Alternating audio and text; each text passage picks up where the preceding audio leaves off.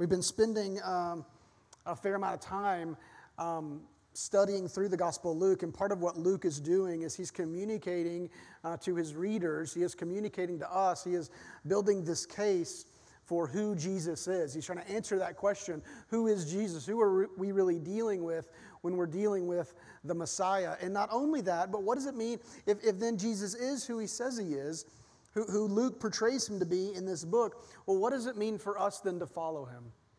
What does that look like? What does that gospel-shaped, gospel-transformed life look like? And here in this passage, we get one more glimpse of what that looks like. Let me start reading for us in verse 37. It says, while Jesus was speaking, a Pharisee asked him to dine with him. And so Jesus went in and reclined at table, and the Pharisee was astonished to see that he did not first wash before dinner. And the Lord said to him, now you Pharisees cleanse the outside of the cup and of the dish, but inside you are full of greed and wickedness. You fools, did not he who made the outside make the inside as well? But give as alms those things that are within, and behold, everything is clean for you. Verse 42, but woe to you, Pharisees, for you tithe your mint and your rue and every herb in your garden, and yet you neglect justice and the love of God. These you ought to have done without neglecting the others. Woe to you, Pharisees, for you love the best seats in the synagogues, and you love the greetings in the marketplaces. Woe to you! You are like unmarked graves, and people walk over them without even knowing it. God, again, we pray that you'd speak to us this morning. We thank you that your word is true. We thank you that it is right. We thank you that it is alive and that you've spoken to us. So, God, we pray that we would have ears to hear this morning. And we pray in Jesus' name. Amen. So this passage is similar to the passage that we read last week. And this is a story, and this is a passage about hypocrisy. Last week we read the story of Jesus exorcising this demon from a man who was mute and blind and deaf. He exorcised this demon, he healed this man, and then he turns his attention to the Pharisees, and he begins to explain the dangers of, and the language we used last week, of a moral tidying up. Some of us just settle for that. We settle for a moral tidying up instead of a true spiritual washing. And Jesus said to the Pharisee, and Jesus says to us in his word, that it does no good to merely sweep the floors of your heart. It does no good to just straighten the pillows of your heart. You need true spiritual washing by the blood of the Lord. This dilapidated house needs to come down. It needs to be rebuilt back up from the ground up by grace. And not only is there no, and this is terrifying, not only is there no lasting value in just a moral sweeping of the house while neglecting the true spiritual washing and renewal, but a moral sweeping of the house actually opens us up to more dangerous things. It opens us up to more internal evil. It opens us up to more internal corruption. It has this terrible power of making us believe that we don't need Jesus at all, because look at how well behaved we are. What a dangerous thing. Jesus condemns this idea. He corrects the Pharisees' misunderstanding, and he makes clear that transformation happens, and hear this, church, transformation happens from the inside out. Real, true, lasting gospel transformation happens from the inside out. The gospel renews our hearts before it renews our habits. It transforms our behaviors after it transforms our hearts, not the other way around. One writer says this, that traditional religion, and this is what maybe many of us grew up with, or how we think about God, that, that if we do good deeds and we follow all the rules, if we are moral people, if our external behavior is okay, then God will come into our hearts and He'll save us. He'll bless us. In other words, if I obey, then God will love me. Finally, then, God will accept me. Finally, then, God will be with me and give me grace. But the gospel, you see, and we've talked about this before, it reverses that idea. It doesn't say just tidy up the house, then God will love you. The gospel is that you never could have done the cleaning necessary without the grace of God. The gospel says that because God loves you, because God has transformed your heart, because God knows how corrupt we are and yet still saves us, in knowing that and actually experiencing and internalizing that, that's what actually empowers our transformed behavior. Religion is outside in, but the gospel is inside out. The writer goes on to say, we are justified by grace alone, not by works. We are beautiful and we are righteous in God's sight by the works of Christ. Once again, once we gain this understanding on the inside, it revolutionizes how we relate to God, and it revolutionizes how we relate to others, and even how we relate to ourselves on the outside. And so what the gospel does, the gospel not only reveals our hypocrisy, it's the only thing that can actually destroy it. In this story, you see Jesus is invited to dine with this Pharisee. Jesus comes into the house. He's invited to dine. He sits down at the table, and immediately the Pharisee is, and to use the words of the Scriptures, he's astonished that Jesus didn't wash his hands before sitting down to eat. Now, washing, you may know, was not washing at the meal was not necessarily, it wasn't a biblical requirement, but it was a very important part of first century Jewish tradition. The ritual washing that they would do before they ate, and at other times as well, was not only a practical matter of hygiene, right? It was that, but it was more than that. It was this symbolic reflection of our need for spiritual transformation, for spiritual washing. And this was serious business to the Pharisees.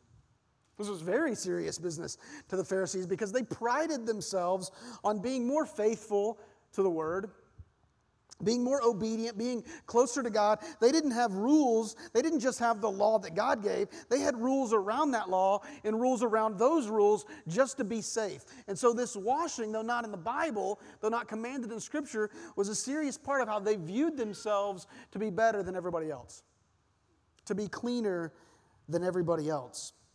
The very word Pharisee means set apart. And they are the set apart ones. And even in this ritual act of washing, it was a declaration that, see, everybody else, they can understand now, we are cleaner than all the Gentiles who are defiled, than all the other sinners who are defiled. We have been cleansed from the defilement of sin. We've washed. Now, the washing, of course, wasn't necessarily a bad thing, but even this washing, the Pharisees had distorted and corrupted as an area of pride. And so this is where Jesus chooses to make his point. He says, you Pharisees, you clean the outside of the cup, you clean the outside of the dish, but inside you're full of greed. You're full of wickedness. You're a hypocrite. You fools, Jesus said, did not he who made the outside make the inside as well? See, Jesus, he's changing the metaphor that he used in the passage before this. He's changing his metaphor from a house, like we discussed last week, to a cup, to a dish. He says the outside looks clean. It looks clean, but inside it's filthy. Like a tidy but dilapidated house, there may be the appearance of cleanliness, right? There's this facade of morality. You look good. There's a mask of godliness. But inside, greed, wickedness, and hypocrisy. That's actually where we get the word hypocrisy. In Greek, the word hypocrisy means an actor, a stage player. It means someone who puts on a mask, someone who plays a part. One writer says this, I think I might have this on the screen, Michael Wilcock. He says, hypocrites are acting a part. Their religious life is simply a role they play. It bears no relation to the kind of person that they really are when they're off stage. Their religion is no more than an outward show. And so Jesus condemns them. And in condemning them, he delivers to them a series of woes. And he'll say in verse 42, "Woe to you, Pharisees, for you tithe your mint and your rue and every herb, and yet you neglect justice and the love of God. And yet these you ought to have done without neglecting the others. Woe to you, Pharisees. You love the best seats in the house. You love the best seats in the synagogue. You love being in the marketplace and getting all the greetings. Woe to you. You are like unmarked graves, and people walk over them without knowing." Here Jesus is giving us a glimpse about the inner workings of hypocrisy. This is not a fun sermon to prepare all week, I'll tell you that. And it's not even that much fun to deliver on Sunday. You guys hear this for about 30 minutes once a week, and I'm getting bombarded with this stuff every day. In verse 42, we see what Jesus is doing here. Very artfully, he begins to expose their hypocrisy. And he does it in terms, what he highlights, interestingly enough, is he highlights their giving. He says, you tithe, you give a tenth meticulously of everything, even the smallest herbs in your garden, but you're so stingy with justice. You're so stingy with God's love. What kind of person are you? And he answers that, you're a fool. You're a fool. You're a hypocrite. So the outside of your cup looks clean, but the inside is filthy.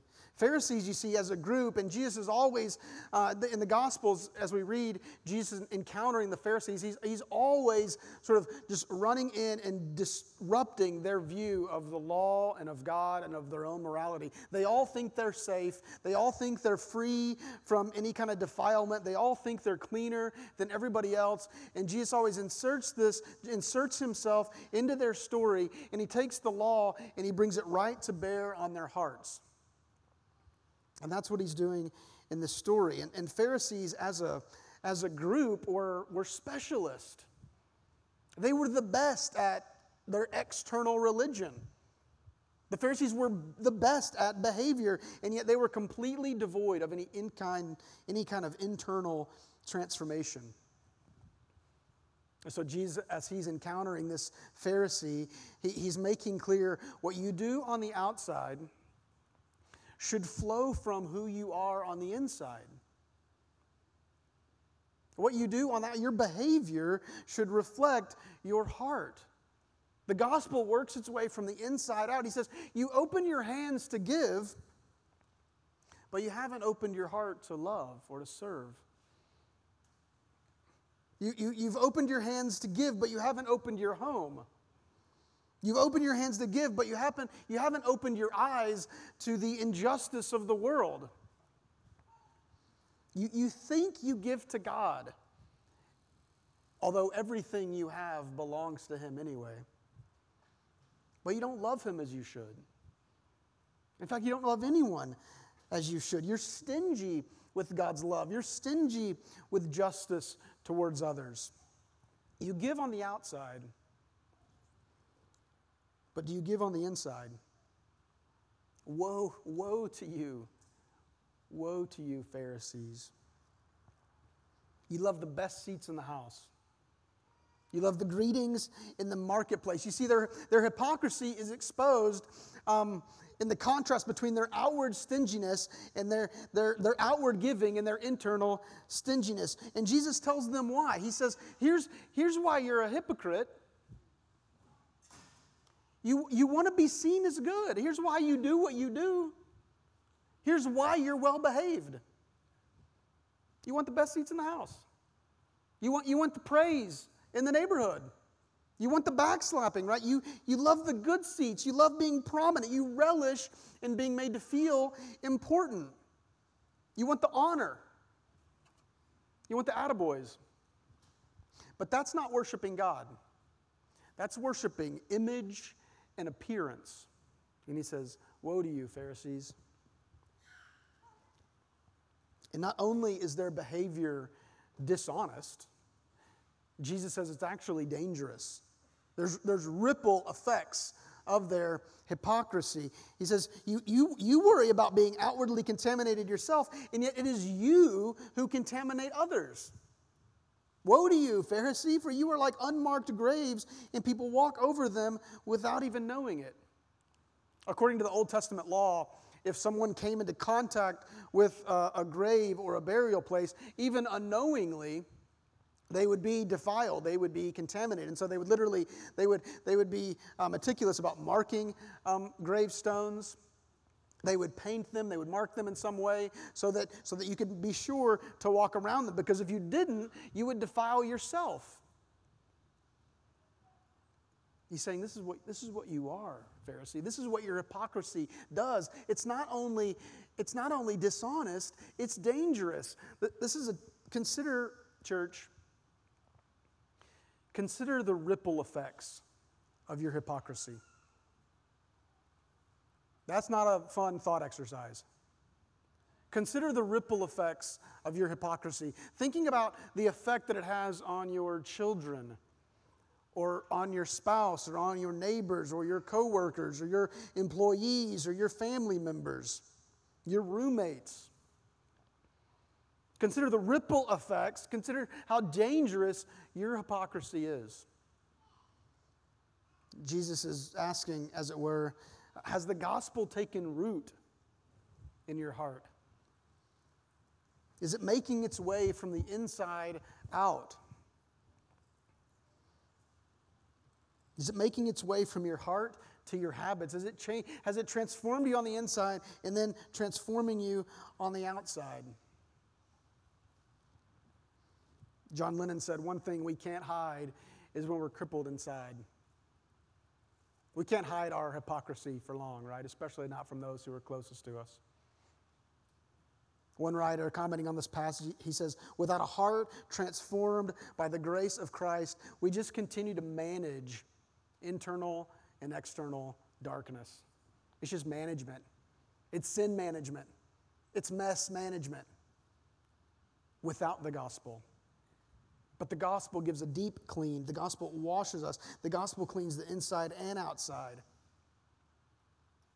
Now, I'm aware as I'm preaching this that for some of you here, this is preaching to the choir. Yes, preacher, thank you, right? I agree that it's not just about what we do, it's primarily about who we are on the inside, right? It's about us loving God. It's not about us adhering to some moral code in an ancient book. It's about who we are in here. That's what really matters. It's not about who we are out there. But Jesus demands the inside and the outside. The inside of the cup and the outside of the cup must be transformed. He says in verse 40, you fools, did not he who made the outside make the inside also? Or to put it another way, did not he who made the inside make the outside also? Jesus demands it all. It's important not to miss Jesus' point here. Jesus condemns the Pharisees not for their outward generosity, not for their tithing, but for neglecting this deeper generosity of justice and God's love. That's why he's condemning them. And yet he makes a point. He makes a point here to say, these things you ought to have done without neglecting the others. You need to be generous all the way around, with your heart and with your money. It's interesting that almost every encounter that Jesus has with the Pharisees, he is critiquing their legalism. He is critiquing their wooden adherence and interpretation of the Old Testament law. This was the perfect opportunity, you see? This was the perfect opportunity for Jesus to critique their view of the tithe. And he doesn't do it. He says you need to do that, and you need to do this. You need to be generous here, and you need to be generous there. He commands it. Jesus connects. You see what he's doing here? He's connecting justice in the world, the love of God, with our money. With our money. One writer said, both justice and tithing have to do with our money. This is utterly crucial to see.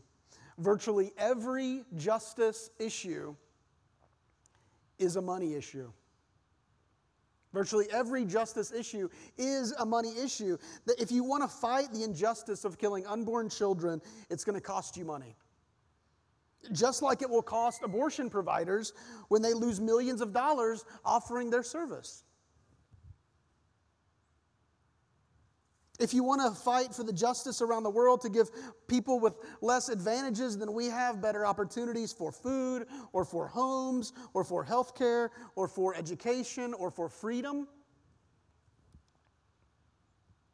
it's going to cost money. It's going to cost money. It's going to cost a lot. It's going to cost a lot. Justice issues are money issues.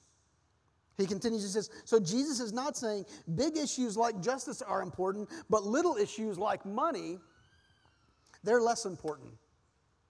He's saying justice is a money issue. He's saying you get your heart right.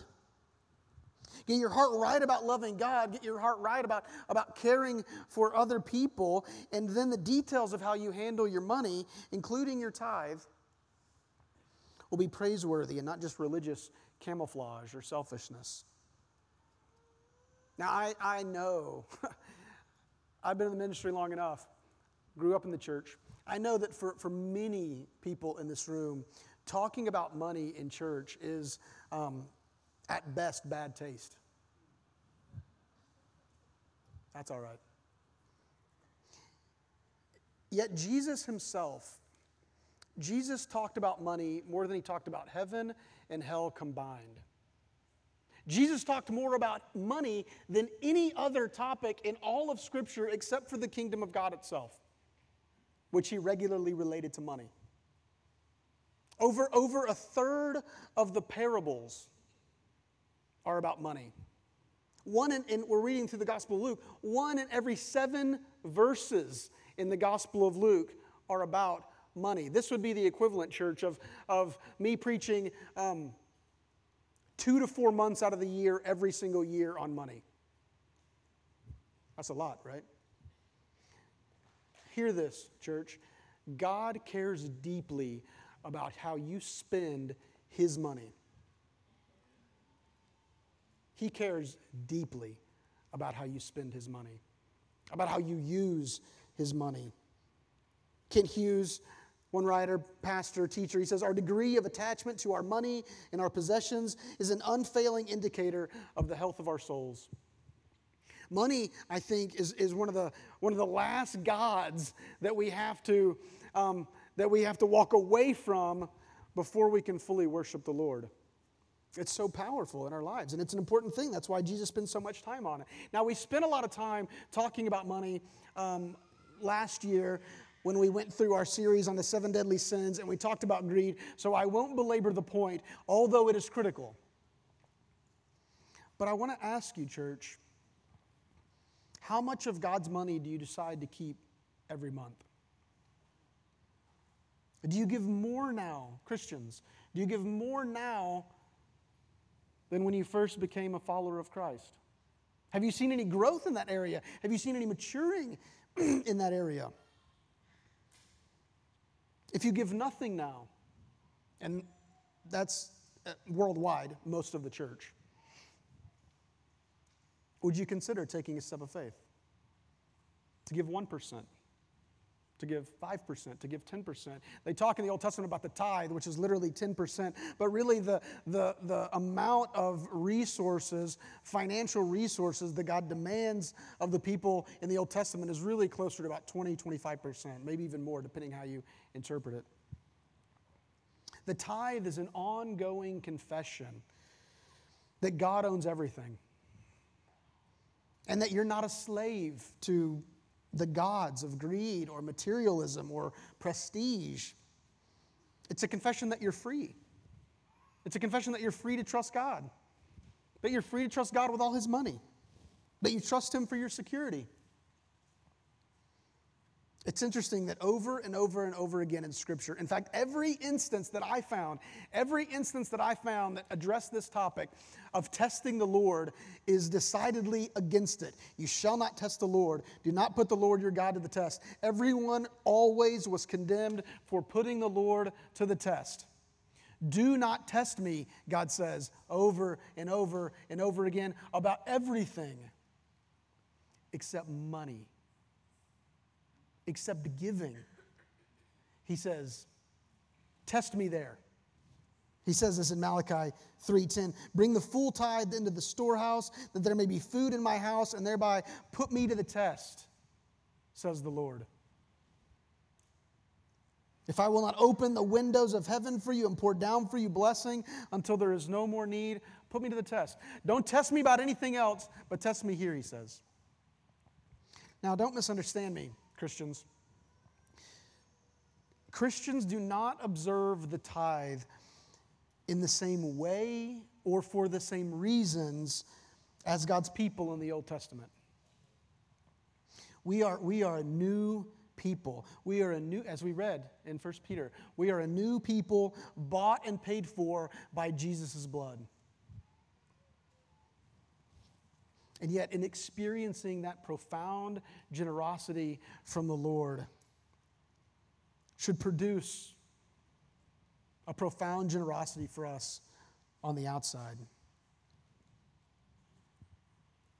Hypocrisy is a terrible thing, isn't it?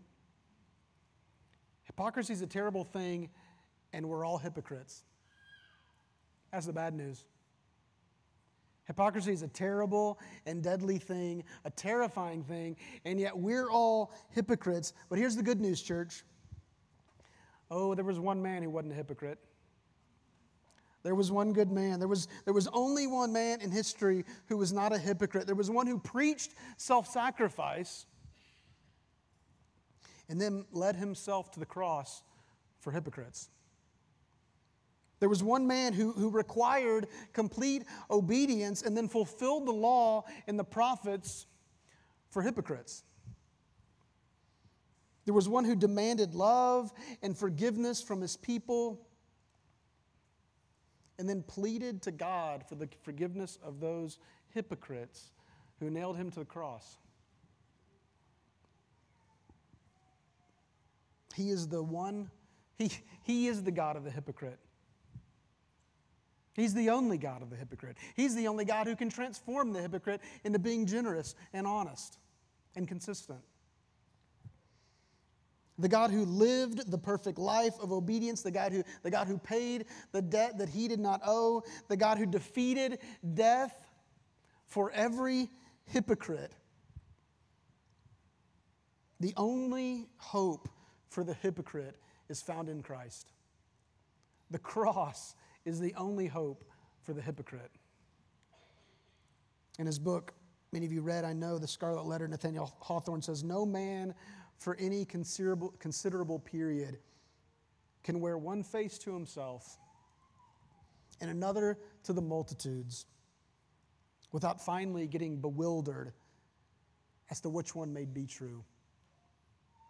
It's disorienting to be a hypocrite. Let's confess our hypocrisy together as a church. Let's confess our hypocrisy together, and let's trust in Christ this morning with our lives, with our soul, with our stuff, with our money, with our security. Trust in Christ this morning.